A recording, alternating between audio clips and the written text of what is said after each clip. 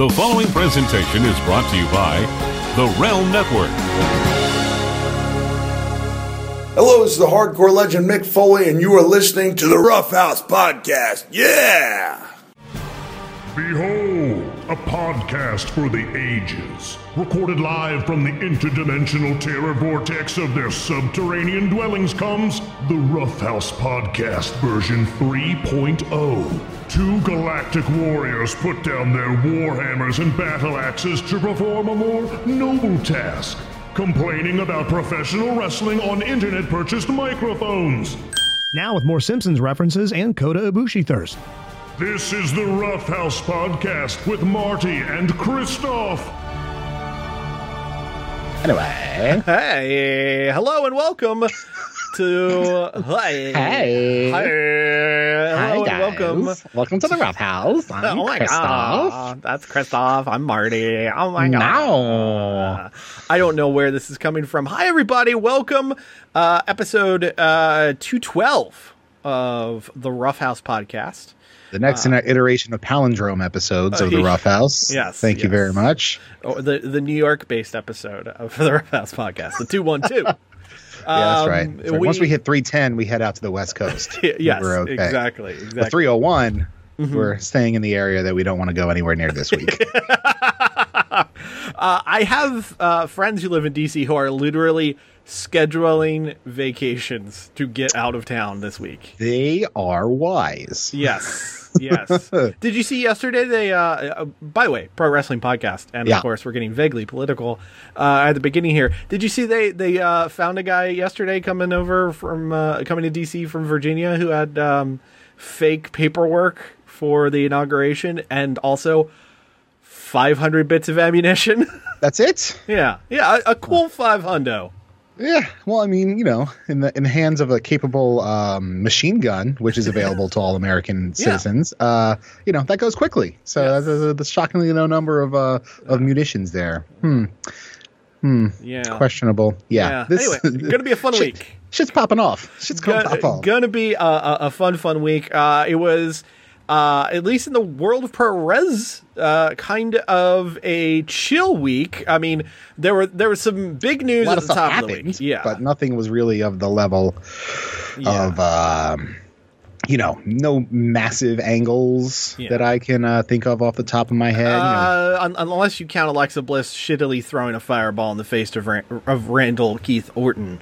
I do not. Okay, that is WWE being WWE, and WWE is off my radar, so it's barely even moves a needle in my brain. But speaking of radars, Chris, your radar changed a lot this week. Yes, it is a palindrome, as is Taco Cat. Radar race car. Yes, your radar changed quite a bit. There's a show we're going to talk about in a few minutes, but I wanted to see if you touched upon another show this week that would have expanded your pro res horizons, as MLW had the debut of Mil Muertes on their Mil program. Muertes with Salina de la Renta in the Katrina position. Yes. Yeah, I have not had the opportunity to watch this yet. I do plan on checking it out. Did they? I know you sent me a link, but was that for watching live, or is that for I can watch it anytime situation? You can watch it anytime. When MLW is on YouTube, you can watch it anytime. Oh, they just put their episodes on YouTube. Yes, okay, yes, cool. they put it on YouTube. So I believe there was also a match between the Familia Von Erichs and the family La Parca. Yes, Los Parks becoming the new tag champions. Okay, all right. Who's even? I mean. They've got a weird scattershot crew in MLW. Low Key's there. It's the only place I know of that he still works. Is he still doing the Hitman gimmick? No. Okay. Filthy Tom Lawler's there. Okay. Leo Rush is there. He was like one of the main guys, right? Yeah, he's one of the top guys. Their top guy is Jacob Fatu. I keep hearing great things about that guy. Yeah. Now, does he come by that name honestly? Is he another part of the Anoa'i clan? He is. Okay. And he also likes to do big Samoan splashes off the top of steel cages. He's not a big guy, though. Big-ish. He's not like Rikishi big, but he's big enough. He's bigger than Snuka size? Probably closer to Umaga in size. In terms of width or height? Oh, width. Okay. Yeah. He's I didn't think he was that dude. big. He's a thick All dude. right. But he's not Rikishi obese. Gotcha. So he's impressively big as opposed to hilariously big. Because Umaga was, or was it Rikishi, was one of the head shrinkers? Or were they both head shrinkers? Rikishi was one of the head shrinkers. Rikishi was one of the head shrinkers. Yes. Okay. Umaga was part of 3 Minute Warning.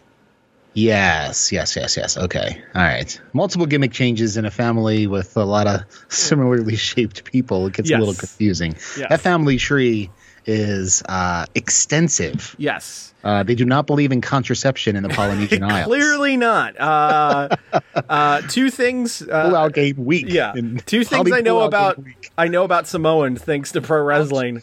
Oh, my neck.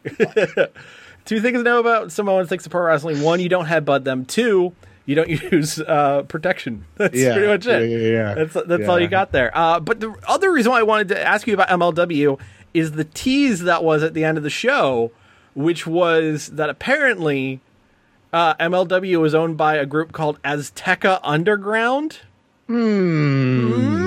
That seems about as close as you can get without copyright infringement to a program of which I loved for 3 and watched for 4. Yes, that 4th season, a little hanky. Oh, God. Such a shame. So, the way I interpret that is that possibly MLW, and is this still Court Bauer running things there? Yeah, Court Bauer's running things there, and I can say, Chris, based off of the little news bit in The Observer this week, your hunch is true. Okay, I did not get The Observer. The intent is to pollinate as much Lucha Underground storytelling into MLW as they are legally able to.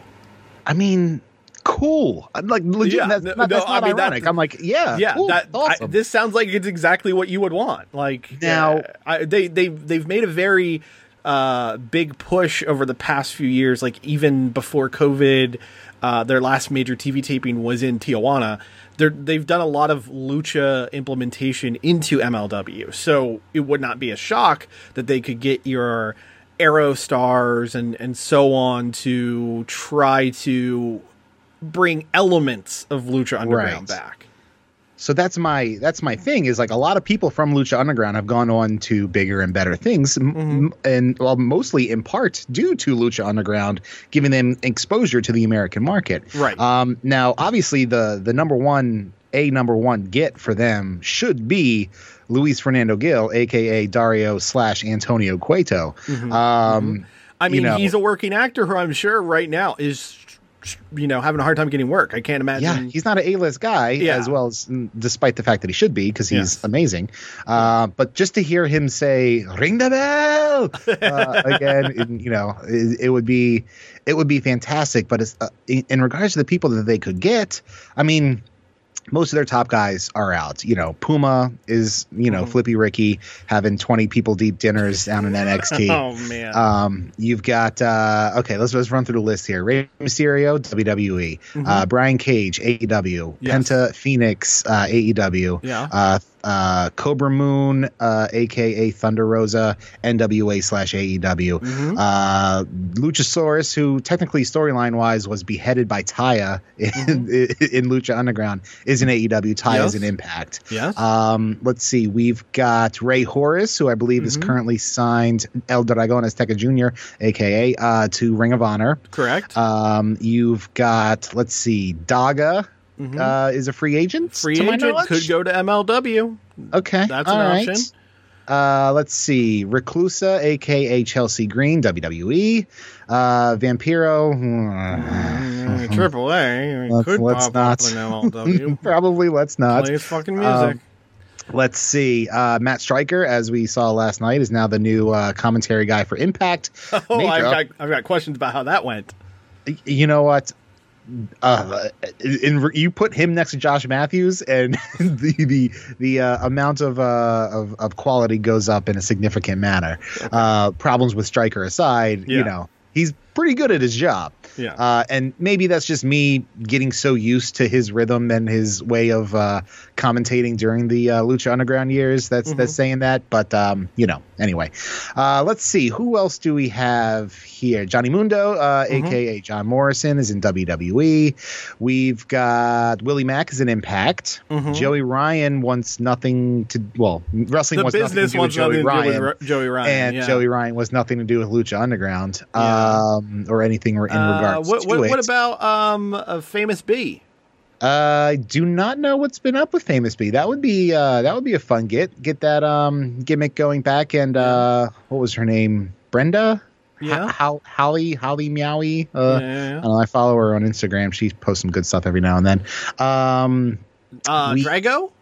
Yeah, Drago and Aerostar, I believe, are both involved in AAA. Which means theoretically it's a possibility there.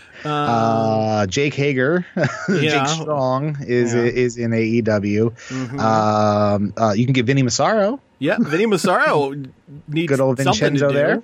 Beyond being entertaining on Twitter. Yeah.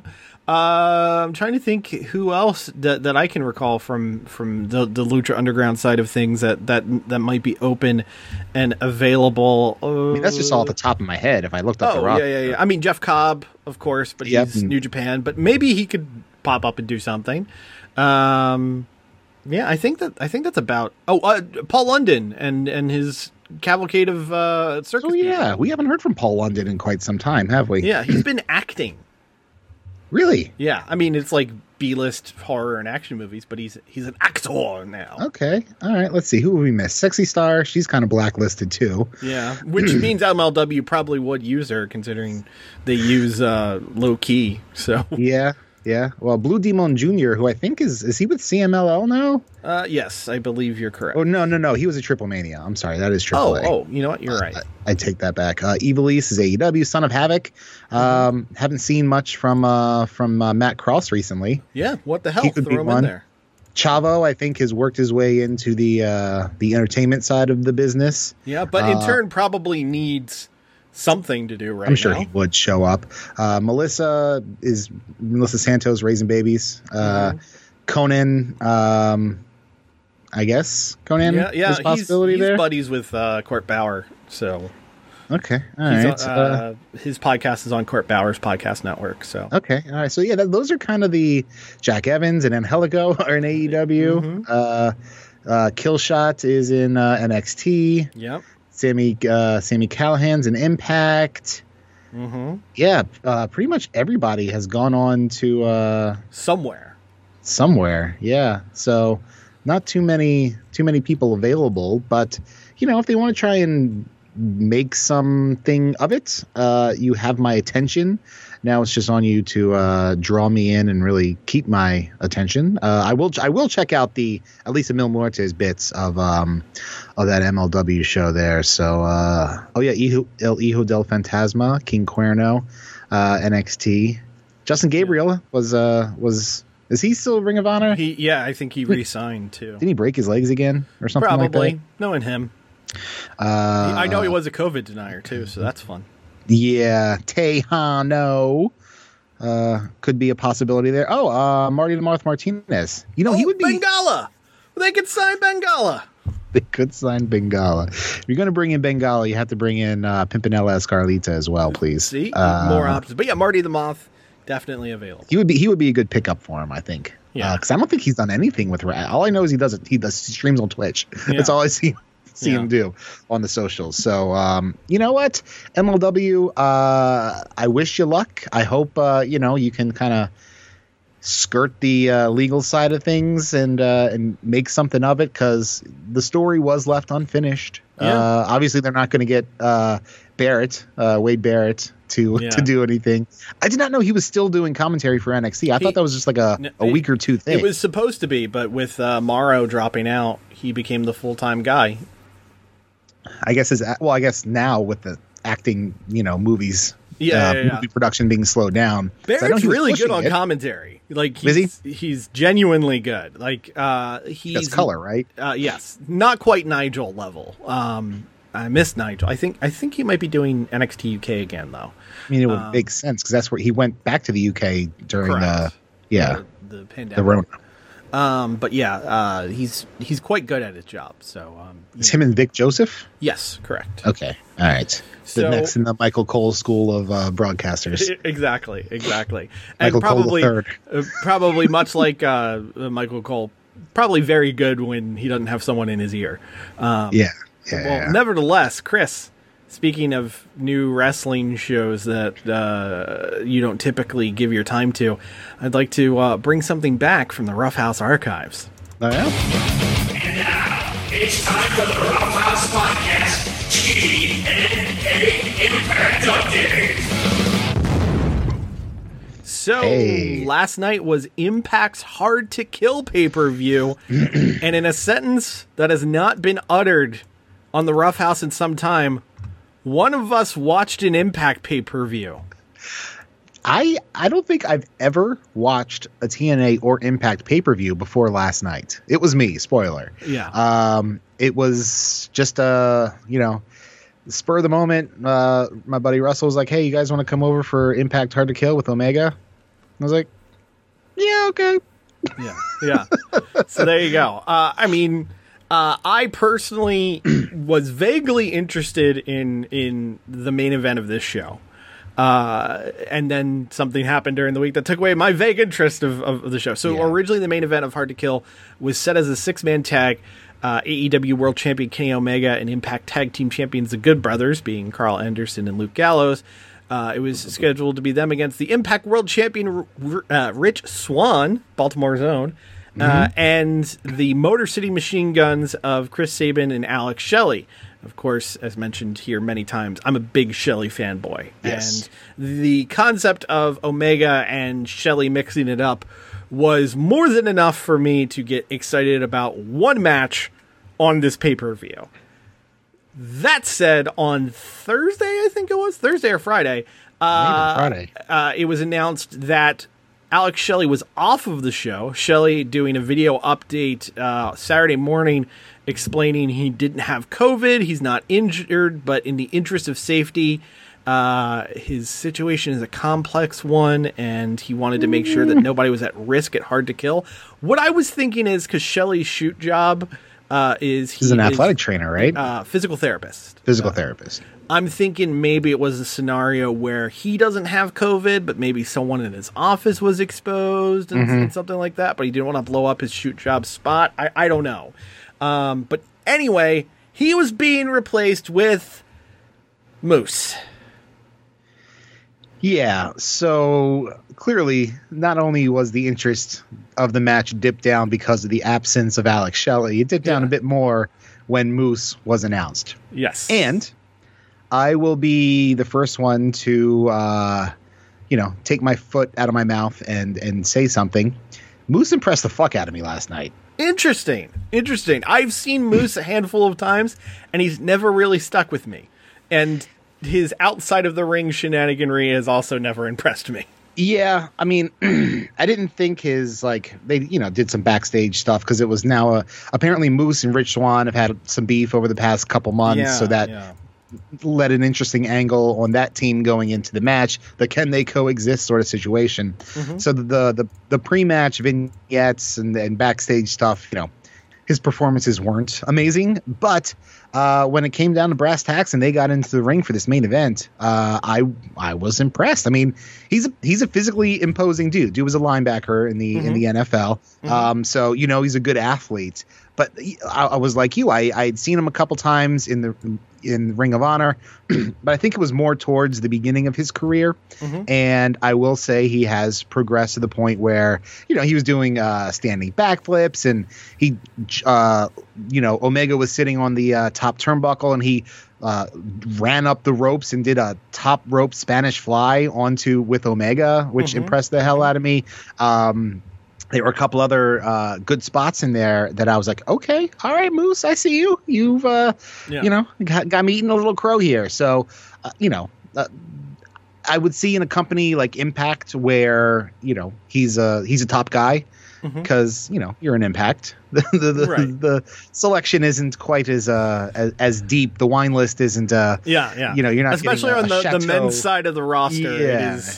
It is not a particularly strong roster. I mean, even the Observer review here that I have in front of me said Moose was the MVP of the match, which says a lot when you have guys like Rich Swann, Chris Sabin, and Kenny Omega in there.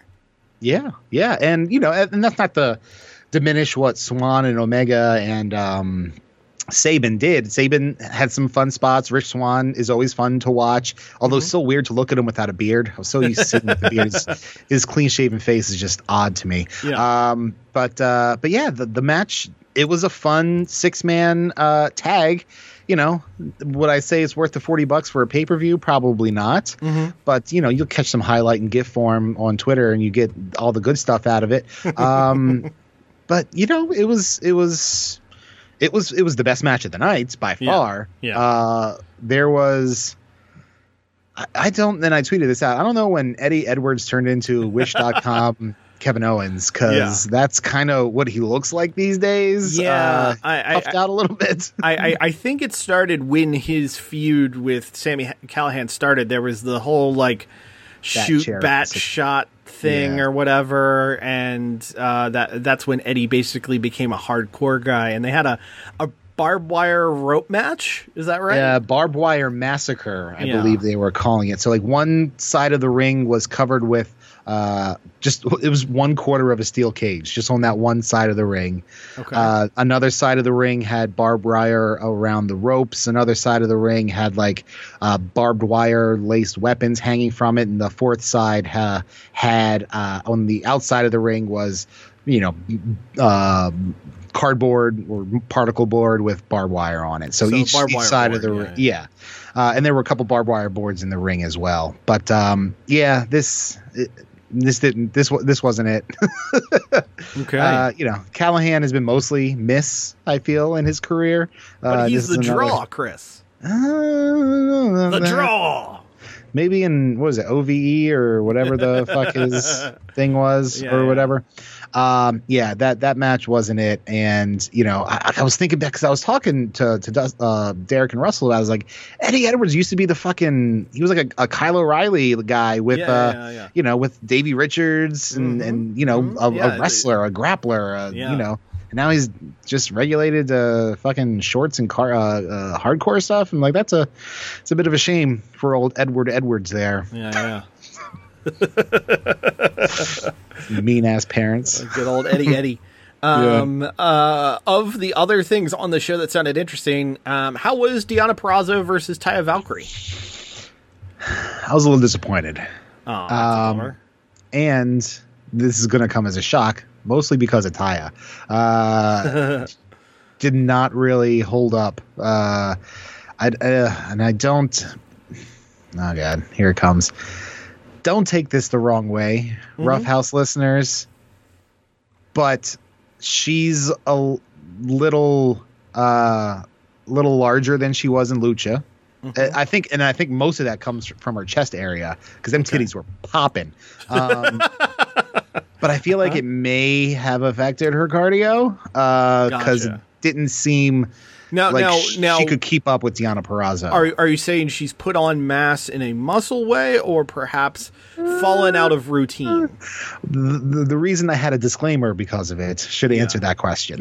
Okay. I just wanted to clarify. I understood. I don't want to I'm not fat shaming. Yeah, because I'm just getting that there are times in wrestling when athletes, male and female, have put on a lot of muscle mass, perhaps in the not most healthy way, natural of ways. Yes. It screwed with their cardio. So I was trying to understand: is this an issue where maybe she has gone too hard with the supplements, or has not gone hard enough with the workouts in quarantine? Which, hey, look, everybody put on the quarantine 15. I get it.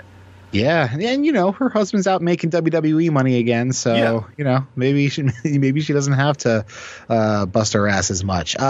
She was in a title match. It wasn't a bad match. It just didn't live up to the expectations I had for it. Yeah. Deonna Purrazzo looked good. But it just seemed like Taya couldn't keep up. And that's just my shitty, fat, basement-dwelling opinion. Take that how you will. Yeah. But, I was a little disappointed in that match. There was also a Knockouts Tag Championship match with Kiera Hogan and another lady against Havoc and another lady. It was Kiera Hogan and Tasha Steelz, known as Fire and Flava. I've heard of Kiera Hogan. She's been in Impact for a hot minute at this point. Tasha Steelz I was unfamiliar with, but they were a fun tag team. That was a fun tag team match. There was a lot of good stuff. A lot of good stuff in there. They ended up defeating Havoc and Nevaeh. Right. Yeah. Heaven spelled backwards. Basically, this is the partners of OVE. Nevaeh's married to whichever Chris brother was not fired, and Havoc is Sami Callihan's partner in real life. So that's how that works. Wow. Yeah. That's a lot of meat bumping. Bumping meats in the different kind of way there. Yeah. Also, I saw there was a debut in the Impact Zone. As who's that in the Impact Zone? But professional wrestling figure fan Matt Cardona. That's the most apt description of him I've ever heard in my life. He popped up in Impact, so I guess his cup of coffee with AEW is officially done. I mean, he had like a 4 appearance deal or something and like that. Burned through those pretty quickly, thankfully. Yeah. I will say this, better than Sean Spears. So there's that. He, because Ace Austin, I think is his name, was carrying around some kind of trophy slammy rip-off type thing. Super X Cup tournament trophy. That was a few weekends ago. Right, yeah, and he was talking about how something like he didn't have a match going on or whatever. Yeah, and he then was not on the card. Scott D'Amore came out, this is the first time I've ever seen Scott D'Amore. I've read his name 100 times. Yeah. And never had an idea of what he looked like. I mean, who's this tubby lard? Who's not Bruce Pritchard over there? You're like, oh, it's Scott D'Amore. I was like, oh, that makes sense. Because Callis is obviously busy being Omega's second, so I guess Scott D'Amore is taking over was he always the on-screen? He in more recent memory he is. Okay. First time I saw him, he was the hype man for Team Canada in Impact, which was Petey Williams and Eric Young and some other folks. So he was like their manager. That's how I first saw him, in the mid 2000s. Yeah. But I guess he's become like the on-screen GM. I've heard a lot of positive things about Ace Austin. I've yet to see him perform. How was he here, or was it kind of a quick squash? It wasn't even a squash. It was, the first time Cardona started to get some offense in, Ace Austin's second big guy. I don't know his name. Madman Fulton? That's the one. Was that the same Fulton that was in NXT way back in the day? Yes, the Sawyer Fulton. Yes, the member of Sanity who had been mine-hauled. Yes. Yeah. Okay. All right. I knew the Fulton name sounded familiar. I wasn't sure if it was the same dude or not. Couldn't have picked him out of a fucking lineup. But as soon as Ace Austin started to get some heat, big guy came in and got a DQ win for Cardona. So it'll lead to something down the road, probably at their next pay-per-view in April, which I will not see. But even if they run Rich Swann versus Kenny Omega, because it feels like that's what they're building to. I mean, maybe. We'll see. We'll have to see. There's a lot of stuff that'll happen in between now and then. Yes. Also, Joe Doring? Yeah, Joe Doring of All Japan Pro Wrestling fame that guy's a fucking monster. Yeah. He's teamed up with Eric Young there, right? Yeah. The Purveyors of Violence or something along those lines. Okay. There was a 6-man tag. I was like, that guy is just a gigantic human being. Yeah. So he stood out literally amongst the other 5 guys in the match. And I think that was the match where they went against Tommy Dreamer and Rhino, and it was like the Diener cousins or something. They split up, and one of them was with Dreamer and Rhino, and the other was with Daring and EY. So I was trying to pick up on all these storytelling as it was happening. All in all, the highlights were the main event, and we'd be remiss if we didn't mention the epic confrontation of All Ego Ethan Page versus Karate Man, which about that. Was absurd in a very funny way, shot on total green screen. At one the bit that popped me hard is Karate Man was doing like a Liu Kang type bicycle kick, where you could tell that he was just laying on his back on a green screen doing these kicks in the air, but they raised him up a bit because it's green screen, and then Page, his character, is just like selling him hysterically. Basically, he pulled a Mortal Kombat with himself. Yeah, and it was the second most entertaining thing on the show. So, that's a loss for Impact because that was the end, I believe, of his contract, right? Actually, this was taped well before the end of his contract. So his contract was up on January 1st. He apparently taped this back in November. Okay. And they just aired it last night. Rumor and scuttlebutt has him going to WWE. Good luck. Yeah, man. Godspeed. I haven't seen much of the guy. He's got a good look. Apparently, he's a good promo. Yeah, but the most I've seen of him is his work with Josh Alexander as the North. Yeah, they had some tag matches which I checked out. So that's like the most Impact I've watched in recent memory. I've heard a few different North tag matches were good, so I looked them up individually. Gotcha. But Josh Alexander still under contract with Impact for at least another year, I believe, and he was on the pre-show against Brian Myers. Is that right? Correct. Yeah. Shame that duo is getting split up because I could see them in the mix in AEW with the Bucks and Hybrid 2 and Top Flight and all those guys. But at this point, there's too many tag teams in AEW. So fair. They need to, flush it out a little bit. We'll get to AEW and what may happen in the tag picture in a couple of minutes. But so that was Impact. Okay. There was we were hoping or expecting maybe some kind of big angle after the tag match. Not so much. Nothing. Okay. The Good Bros celebrated after Omega hit a one-winged angel on Rich Swann, the AEW World Champion, pinned the Impact World Champion on the Impact pay-per-view. Yeah. So, I get it because if anybody else around the world was like us, they checked out this pay-per-view because of this. So I'm sure their buy rates will be higher than they have been in the past. Yeah.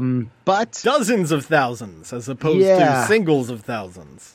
Yeah. I mean, it's an alternative show. Yes. I think, maybe if there was a Jordan Grace match on the pay-per-view, my opinion may have been a little higher. Yeah, but then you couldn't have watched it at a friend's house unless you guys are a lot tighter than I thought. Well, our wives were there too, so it would have been either really awkward or really awesome. I'm not sure how it would have panned out, but there was a pillow. Well, now that you have a house, Chris, you can just throw those keys in a bowl. You know what I'm saying? Just go for it. Comes on the old tuck into the waistband bit. Jesus Christ. All right, let's go ahead and pull up. Never fails. And talk about this. The World Wrestling Federation. For over 50 years, the revolutionary force in sports entertainment. Way to make me go from midnight to 6 real quick, Marty. Yeah, Thanks. So Drew McIntyre has COVID. Yeah. That was the biggest thing coming out of WWE this week. Their world champion testing positive for COVID. I did a video promo. Well, he did 2 video promos on Raw, which was the most interesting bit. The first one was him explaining that though he has COVID, he tested positive for COVID, he's not experiencing any symptoms, and he hopes to be back to the ring soon. And then basically affirming that in theory he should be back to the ring soon. He cut another promo later on Raw where he accepted Goldberg's challenge for the Royal Rumble. So that's going to happen. And also 2 weeks' time. Yeah. Yes, 2 weeks from today, as we record on Sunday the 17th. It's going to be Goldberg versus Drew McIntyre. Also on Raw, Triple H showed up. My biggest worry and concern was Triple H was going to declare himself champion, or he's going to declare that it was going to be Triple H versus Goldberg at the Rumble for the belt, which I'm sure had to have been discussed for at least a bit. I'm sure it's still in their back pocket as the last minute fix should they need it. Right. But instead it ended up being Triple H versus Randy Orton in the main event. Wow, what a fresh match. And by Triple H versus Randy Orton in the main event, I mean Triple H was wrestling in a t-shirt and jeans. They brawled for 3 minutes. Randy Orton's face got busted open, like his cheek got busted open, and then all of a sudden lights go out. Then there's Randy Orton without a busted open cheek, with Alexa Bliss standing in front of him, and Alexa Bliss threw a fireball in his face. And that was Raw. On the SmackDown side of things, good news, question mark? No more Scrap Daddy in the main event. I'd kind of worked myself up into, mentally preparing for that match. So, Scrap Daddy doesn't get his main event push anyway. Scrap Daddy scrapped. No Adam Pearce in the main event, as in a show-long angle, Roman Reigns wanted to have a new contract signed. He wanted to make it a last man standing match. And he did get that contract signed, but what he didn't anticipate was that in the process of trying to get it signed, that Adam Pearce would get it changed, and it's going to be, in a last man standing match, Roman Reigns defending against Kevin Owens. So Owens round 5. I'm no lawyer, but I'm pretty sure if you change the terms of a contract after one person has signed it, it's null and void. But not so much in the world of wrestling, it turns out. Like I said, I'm just a non-attorney representative. I'm not sure how exactly. Just a frozen caveman go. lawyer. I'm not used to the way you do things here. Oh, I miss you, Phil Hartman. What do you think Phil Hartman would be up to these days had his end not come tragically as it did? I feel like he would be in the John Mulaney rotation of guy who hosts SNL once a year, for sure. Like maybe a sitcom that had a long run. I mean, he was on. Was he on News Radio? He was on News Radio. So he probably would have been on another sitcom or 3, and also he would be on The Simpsons, and maybe the Golden Years would have lasted longer. But also he would have been the character he was supposed to be on Futurama, Zap Brannigan, and that would have been even more amazing than it ended up being. Oh wow! I never heard that was supposed to be the case. Yeah. It makes perfect sense, absolute perfect sense. Yeah, would have been amazing. Absolutely amazing. Whomever ended up doing Zap Brannigan did a great job. Billy West. That was Billy West? Yeah. Man, he's the king. Yeah, Damn. he is. Sweetest guy in the world, too. Did a convention with him up in Canada and ran into him in the Hotel Starbucks. Nicest guy in the world. You bump into a lot of people at Hotel Starbucks. Yeah. Well, they tend to put us all in the same hotel, and surprise, surprise, we all go to the Starbucks instead of look for something better. Yeah. It's there. Exactly. But yeah, there you go. There's your secret tip of the day from your friends at the Rough House. Find out which hotel all the people at a convention are staying at and go to the Starbucks, and you'll see celebrities. Granted, they're just trying to get coffee, so don't bother them. But you can see them. Yeah, you can get the weird joy of seeing Tommy Dreamer order a Frappuccino at 9 a.m. or whatever. Extra whip. Yeah. Can you put some polka dot sprinkles on there, please? The other thing I want to talk about from SmackDown this week, Chris, is Bayley has a talk show now. Okay. She's still a heel and the champ? Is she still a champ? She is not a champ. Oh, and Sasha's a champ. That's right. Yes. The name of her show is Ding Dong Hello. Now, is she interviewing penises? No. Is she interviewing dicks? No. She was interviewing Bianca Belair, and the gimmick is that there's a fake door, a stool for the guest, and Bayley has a comfortable chair.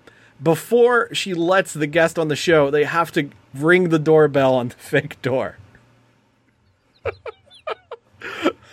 I've said it once before, and I will say it again. Bayley is one of 3 people actually delivering on the terrible premises of the WWE.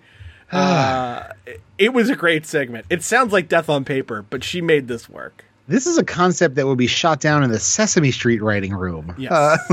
Yes. Oh, boy. Okay. The other thing worth noting is Shinsuke Nakamura is getting a main event push again. Cool. Turned face, has his old theme back, beat Jey Uso, and they changed his theme?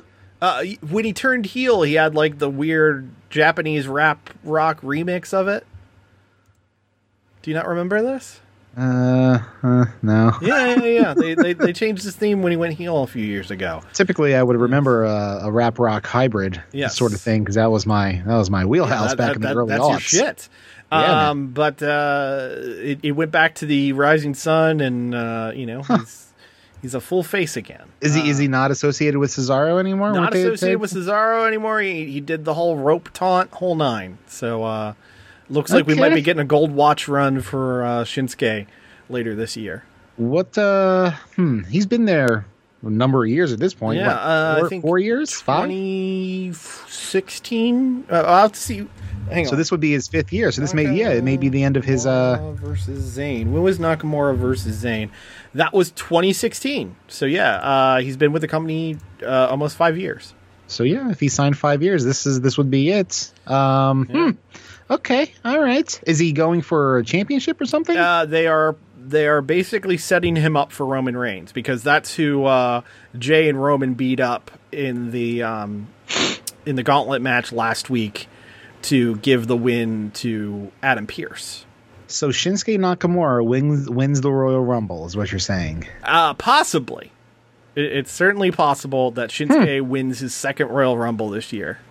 God, I forgot he already won one. Holy shit. It was the same year as Asuka won. Yeah. They went super Japanese and they blew it on both because Asuka got sacrificed to Charlotte. Because that was the AJ Styles knock match Shinsuke where they shit the bed.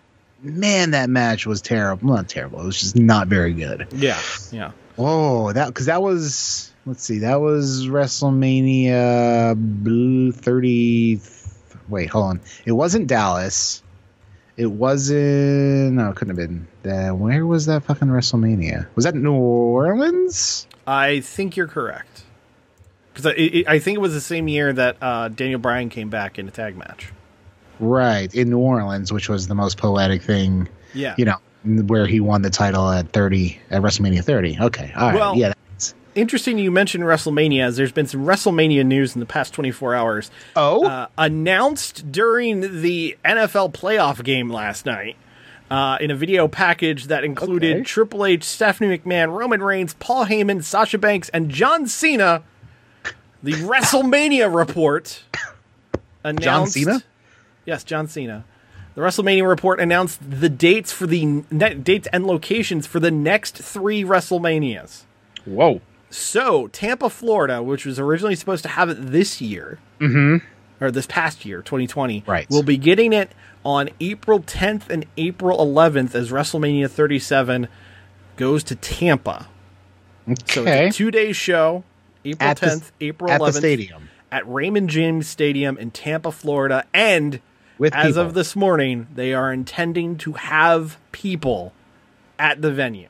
Are they going to cap the amount of people they're going to have at the venue? Let me see what's said. From a Saturday press release, in coordination with local partners and government officials, WWE will announce ticket availability and safety protocols for WrestleMania 37 in the coming weeks.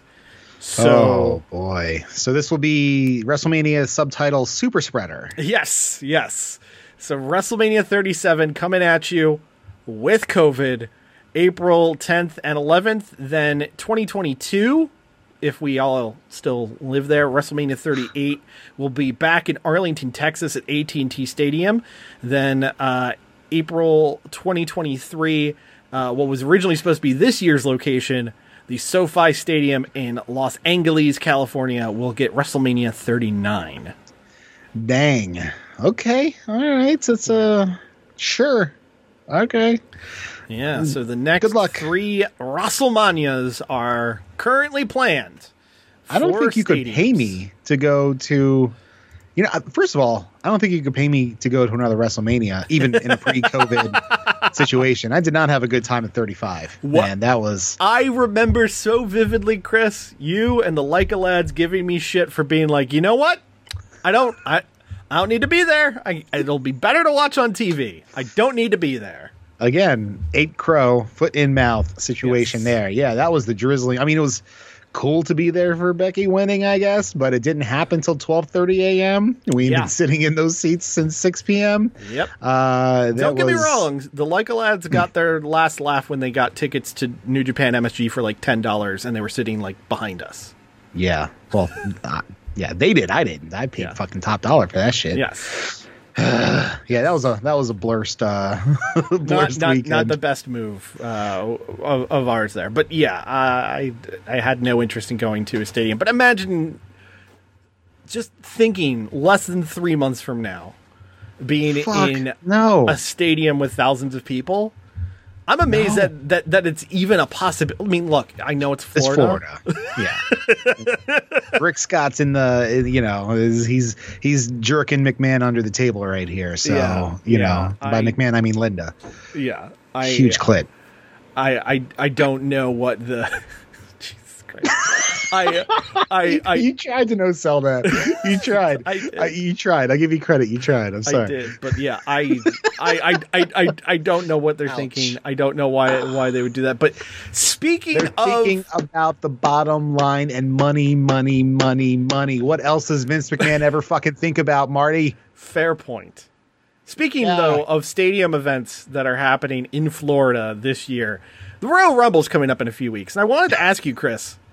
In the time of COVID, how the fuck do you do a 30-man battle royal?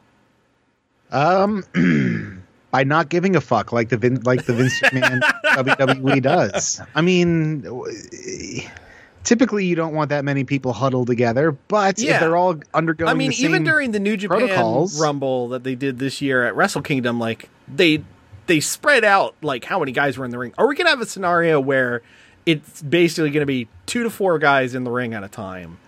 And, no one gets like that big, like Kane or Big Show, like I just eliminated 15 guys moment. No, there's going to be 10 plus people in the ring at one time.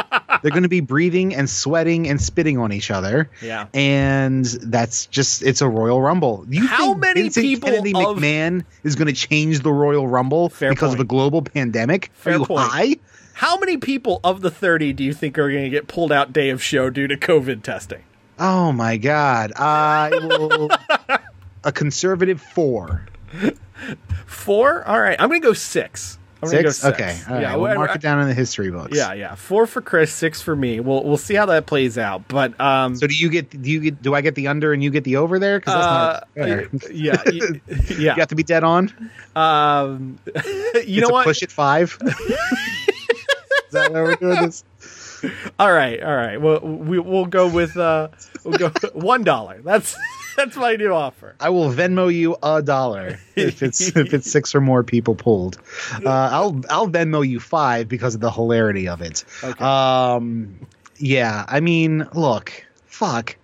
It sucks. It's stupid. I know, but Vince McMahon is not going to change how I can guarantee you. He's not going to. It'll be just like a typical Royal Rumble. Yeah. There'll be a couple returns. Hopefully, not anybody who's too immunocompromised. Mm-hmm. I'm not expecting the Ric Flair to go in there and it'd be Rumble 92 all over again or whatever. Who knows though? In this day and age, I mean, what the hell? Let Rick go. I mean, when you have a granted. Not as good as they used to be, but when you have a mainstream blog like Deadspin posted an article titled "Is WWE Trying to Kill Ric Flair?" I think there's some concern out there for how often they're putting him on television, especially now that the new gimmick is Lacey Evans is banging him. Yeah. I mean, I haven't seen anything about this aside from that it's happening. I mean, Lacey Evans is. Spitting doppelganger almost of Charlotte so that makes it even fucking creepier in a very Ivanka-esque sort of way. It's very creepy and very weird. If she wasn't my daughter, I'd be banging her, and now I am. Yes. Anyway, let's talk about another part of WWE real quick. What? Oh. Are we your kind? Oh, thanks for it. In NXT this week, the Dusty Classic started. The men's version, the women's version. Listen here, baby brother. We're going to get some random ass NXT motherfuckers together, put them in a tag team, and they're going to win the whole damn thing against established tag teams. That's a Dusty Cup, baby brother. That's right. And the team that looks like they might be going all the way is the mysterious new tag team of MSK. Murder, sex, kill. The former Rascals made their debut on NXT this week. Desmond Xavier and Zachary Wentz have brand new names. Zachary Wentz is Nash Carter, which makes him sound like a third-round draft pick for the NBA. And Desmond Xavier is Wes Lee. Wesley what? No. Wes space Lee. Last name Lee, first name Wes. I see. Well, that's which means terrible. His legal name is Wesley Lee. Well, he was hanging out with Edward Edwards for a while, so Fair point. Fair point. It all comes back there. Did we get a Triple H pointing at both of them picture? You're damn right we did. Hell yeah. Yeah. We also got a video package. We got a video package where Zach Wentz was talking about how his father passed and his father wanted him to have his dream come true.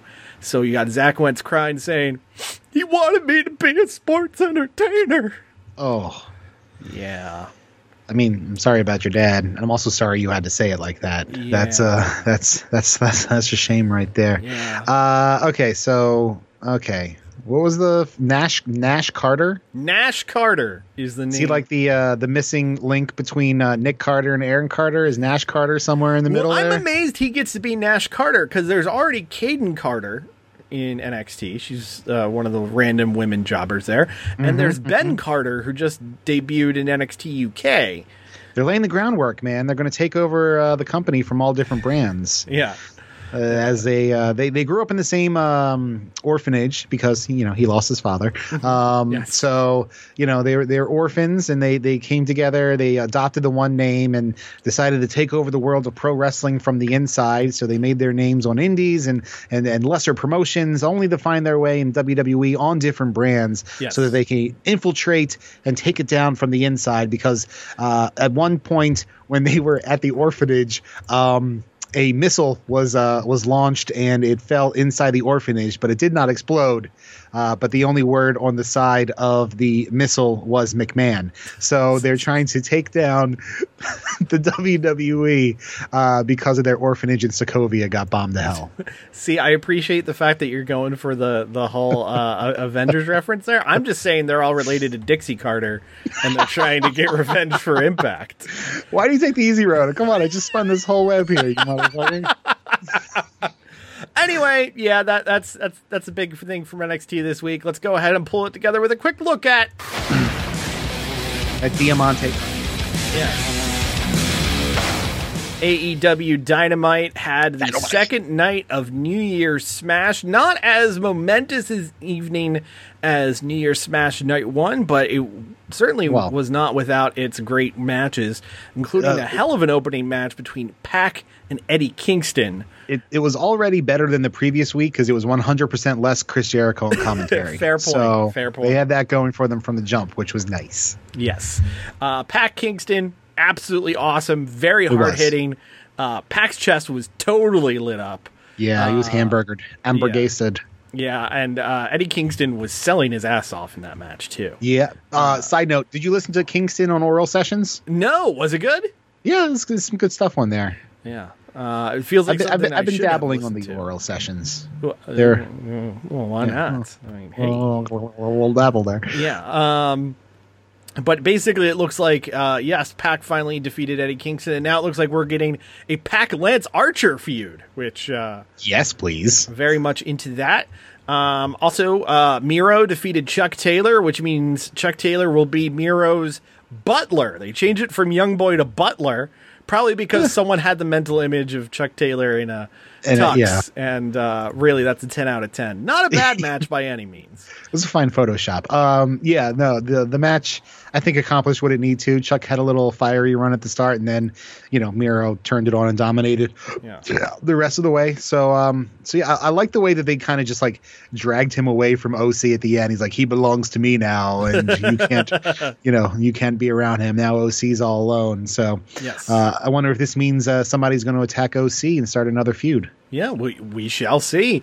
The Inner Circle had their New Year's resolutions in a segment that I thought was going to crash and burn, but was pretty much saved single-handedly by MJF, whose general mic work and deadpan delivery of lines like, "Why are you booing food?"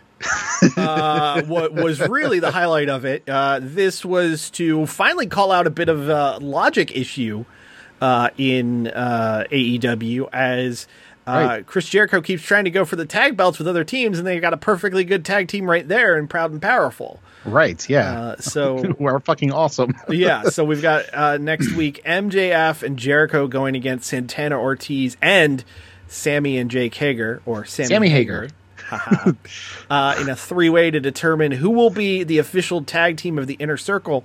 Also, I just want to say, for as much as I hate Jake Hager is the guy who just says one thing repeatedly in a promo is my new favorite thing. It works surprisingly well. Probably because it's just one word he has to remember, and that's about the maximum his peanut brain can handle. So yeah, that works well. I mean, P&P have to win this, right? If they don't, there's a serious issue. I mean, I guess storyline wise for the Inner Circle, a MJF Jericho tag team would be interesting. Or this could be how Proud and Powerful leave the Inner Circle. Yeah, that's true. I mean, there's a lot of people there. There's a lot of it's the Inner Circle has expanded. So yeah. The Dark Order seems to have officially recruited Hangman Page. There was a fun backstage segment there where, as of next week's episode, Hangman Page will finally make a decision. He's tagging with them in an 8-man tag on Wednesday, but he will finally let them know in front of the televised home audience as to whether or not he will be joining the Dark Order. I think it's perfect. I saw a bit of fantasy booking online, which obviously won't happen now, but the suggestion they had was like Evil Uno finds like the sacred parchment and it shows a cowboy leading the Dark Order, and I would think that'd be such a great little thing to add there, but I don't think we're going to get that. But it should be a yes, though. I mean, it makes the most sense for, they're in dire need of leadership, sadly. But Hangman's looking for a new crew to roll with, and he get appreciated, which I always felt like that was the bit of his drama with the Elite, is that he was just kind of this other guy that wasn't being appreciated. So I feel like this is really fulfilling his need for just anxious millennial cowboy needs to feel loved, and this is it.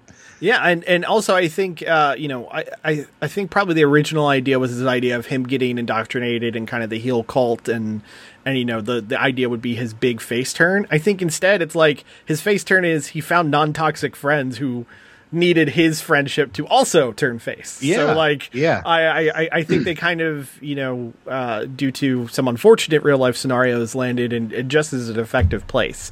Yeah. Something that's a little less effective though was the 6-man tag with the Elite as Kenny Omega and the tag team champions, wink wink. We're going to have a 6-man tag against the Varsity Blondes and Danny Limelight. The tag team in question ended up being the Boys. The Boys. The Good Brothers, Doc Gallows and Carl Anderson. And I was reminded very quickly of, as entertaining as a guy as Doc Gallows is, man, he's the shits in the ring. Well, he's got a boot. Yep, that's it. Carl Anderson, horribly underrated. He's great. But Doc Gallows is a big nothing to me. Yeah, it's on his own. Good luck, but at least with Machine Gun there, it's something watchable, and Kenny doesn't hurt either. Yeah, some serious shine on Danny Limelight too. That dude has a terrible. That dude is as good as the ring as his tattoos are terrible. Well, I mean, AEW has a strong history of terrible tattoos. So. Very, very true.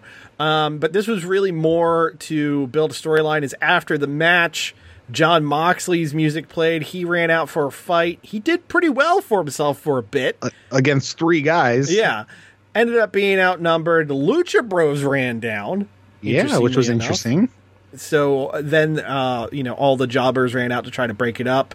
Then the Young Bucks came out to try to talk Moxley down, but the Lucha Bros, they remember the tag feud of 2019. They hit some super kicks on the Bucks, and it turned into another brawl as Omega and Callis escape. Yeah. You can run Young Bucks versus Lucha Bros, for 2 months of every year in perpetuity, and I'm there. Yeah. Until somebody breaks a neck. Now it's all fun and games. Let's talk about losses an eye. Let's talk about a real roller coaster of a segment as the waiting room made its AEW Dark debut. They say you should not insult something until you have something nice to say. So I will say the opening of the segment where it was Britt Baker dunking on Cody was amazing.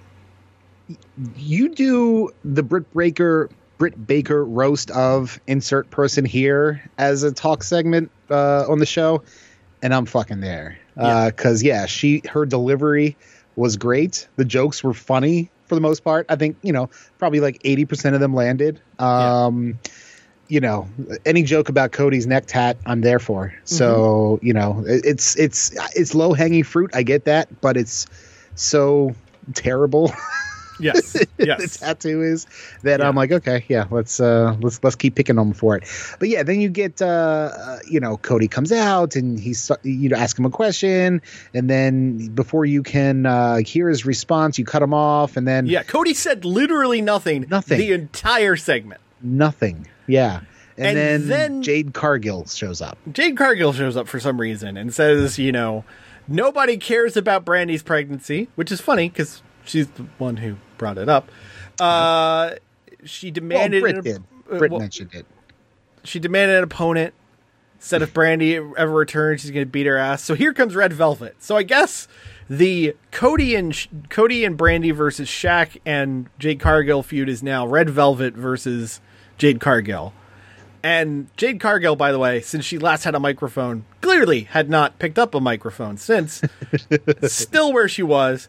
So that turns into a big pull-apart brawl with all the women, all of the AEW Dark women jobbers getting involved, which was only saved by Britt trying to film it. Right, and then I love randomly via satellite up pops Thunder Rosa. Well, before that, randomly the video of Britt Baker's attack on Thunder Rosa plays on the screen. Oh yeah, that's right. They didn't even throw to it or anything. Just went up there. Yeah, which made no sense whatsoever.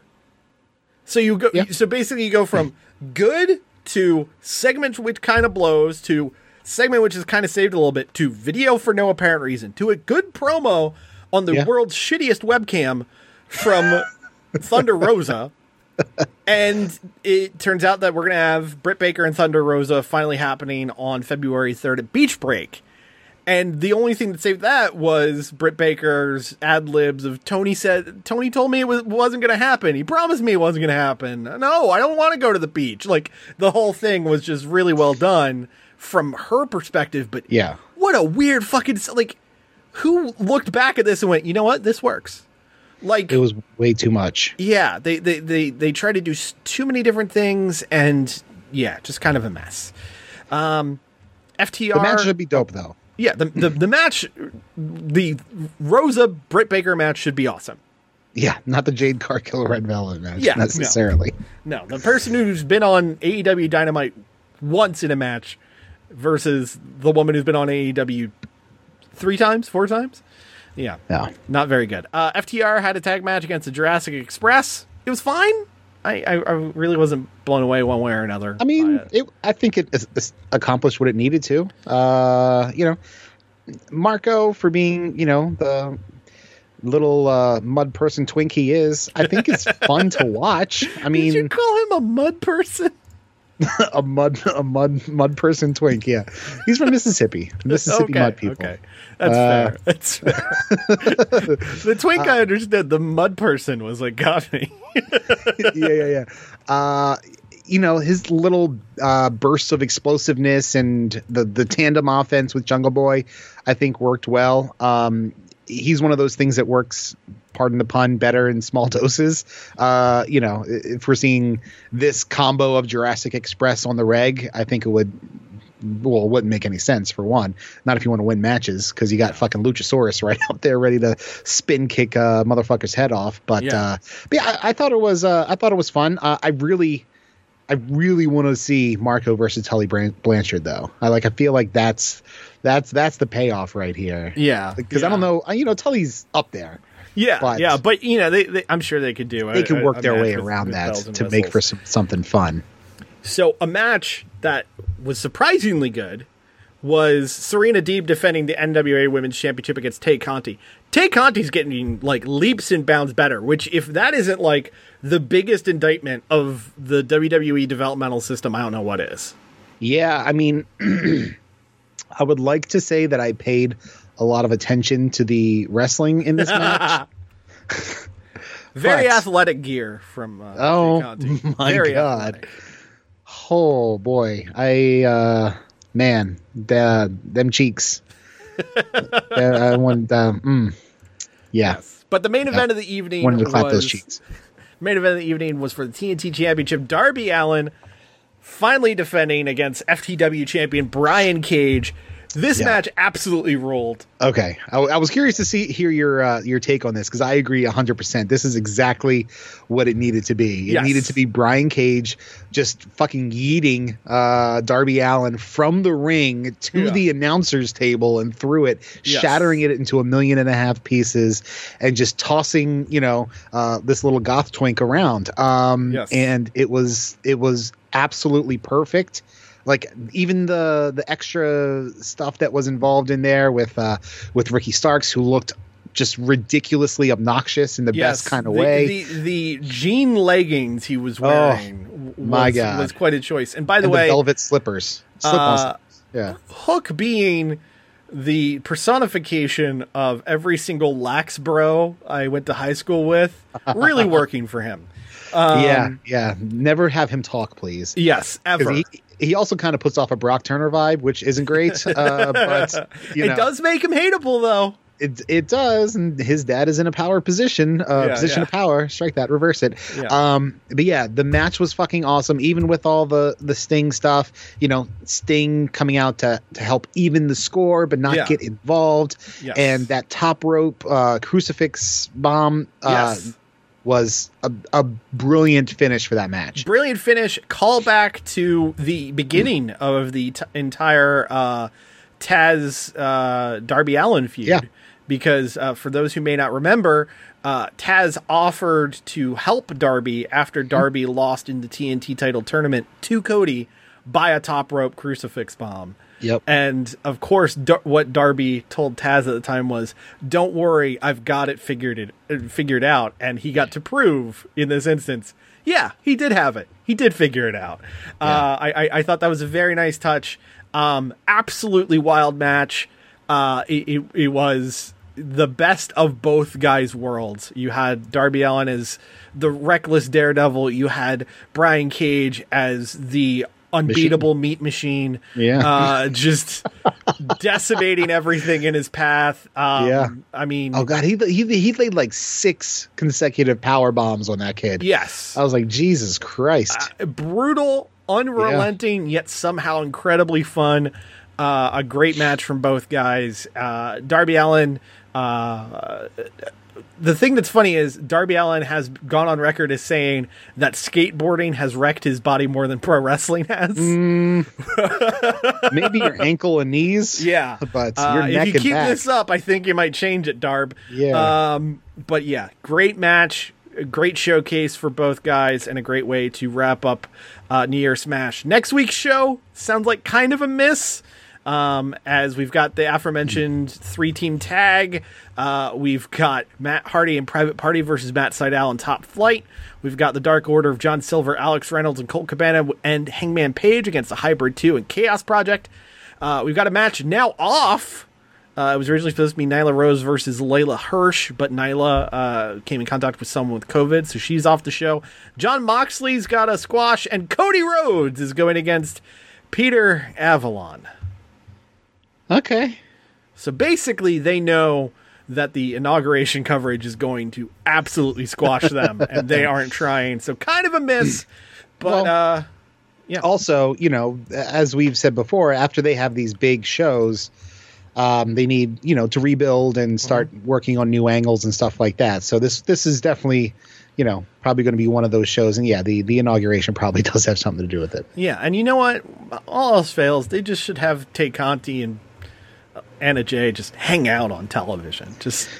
Yeah. You know what? I think what you have to do is you have to, drop a box of paper clips, a big box of paper clips on the ground, and have a game where you can't lay or basically you just have to have them bending over and showing us their asses for 2 hours, please. that's what I'm getting at. Let's go big, show. Come on, let's do it. I want to examine that butthole. The Roughhouse Podcast is a weekly podcast fueled by coffee, pizza rolls, and the stench of dirty litter boxes. Follow Christoph and Marty on Twitter at RoughhouseSGW, at Facebook.com/The Roughhouse Podcast, and at Patreon.com/The Roughhouse Podcast for early access to episodes, exclusive podcasts, Roughhouse redos, and Roughhouse Divided movie trivia games. New episodes drop every single Monday on Spotify, Apple Podcasts, Google Play, Stitcher, TuneIn, and wherever you find your favorite podcasts. Subscribe, motherfuckers! This is the Roughhouse podcast with Justin and Christoph. That's it. Fuck Christoph. He's terrible with his information. Okay. Hey, this is The Rock. Shut your mouth, jabronis, and listen up, because this is the Roughhouse podcast with Marty and my least favorite man on the planet, Christoph. The preceding presentation was brought to you by the Realm Network. Do you have the lifelong desire to be a professional wrestler, but none of the ability? Does your physique scream beat up instantly? Does your wrestling dream involve being crushed nightly by your wrestling idols? Then you've come to the right place.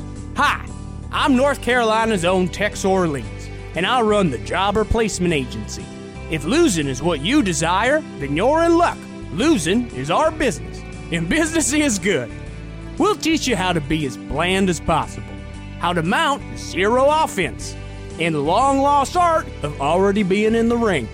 If you act now, we'll throw in 10 of our signature in-ring body poses, including peace sign, the I'm number one sign, and just simply raising your fists over your head.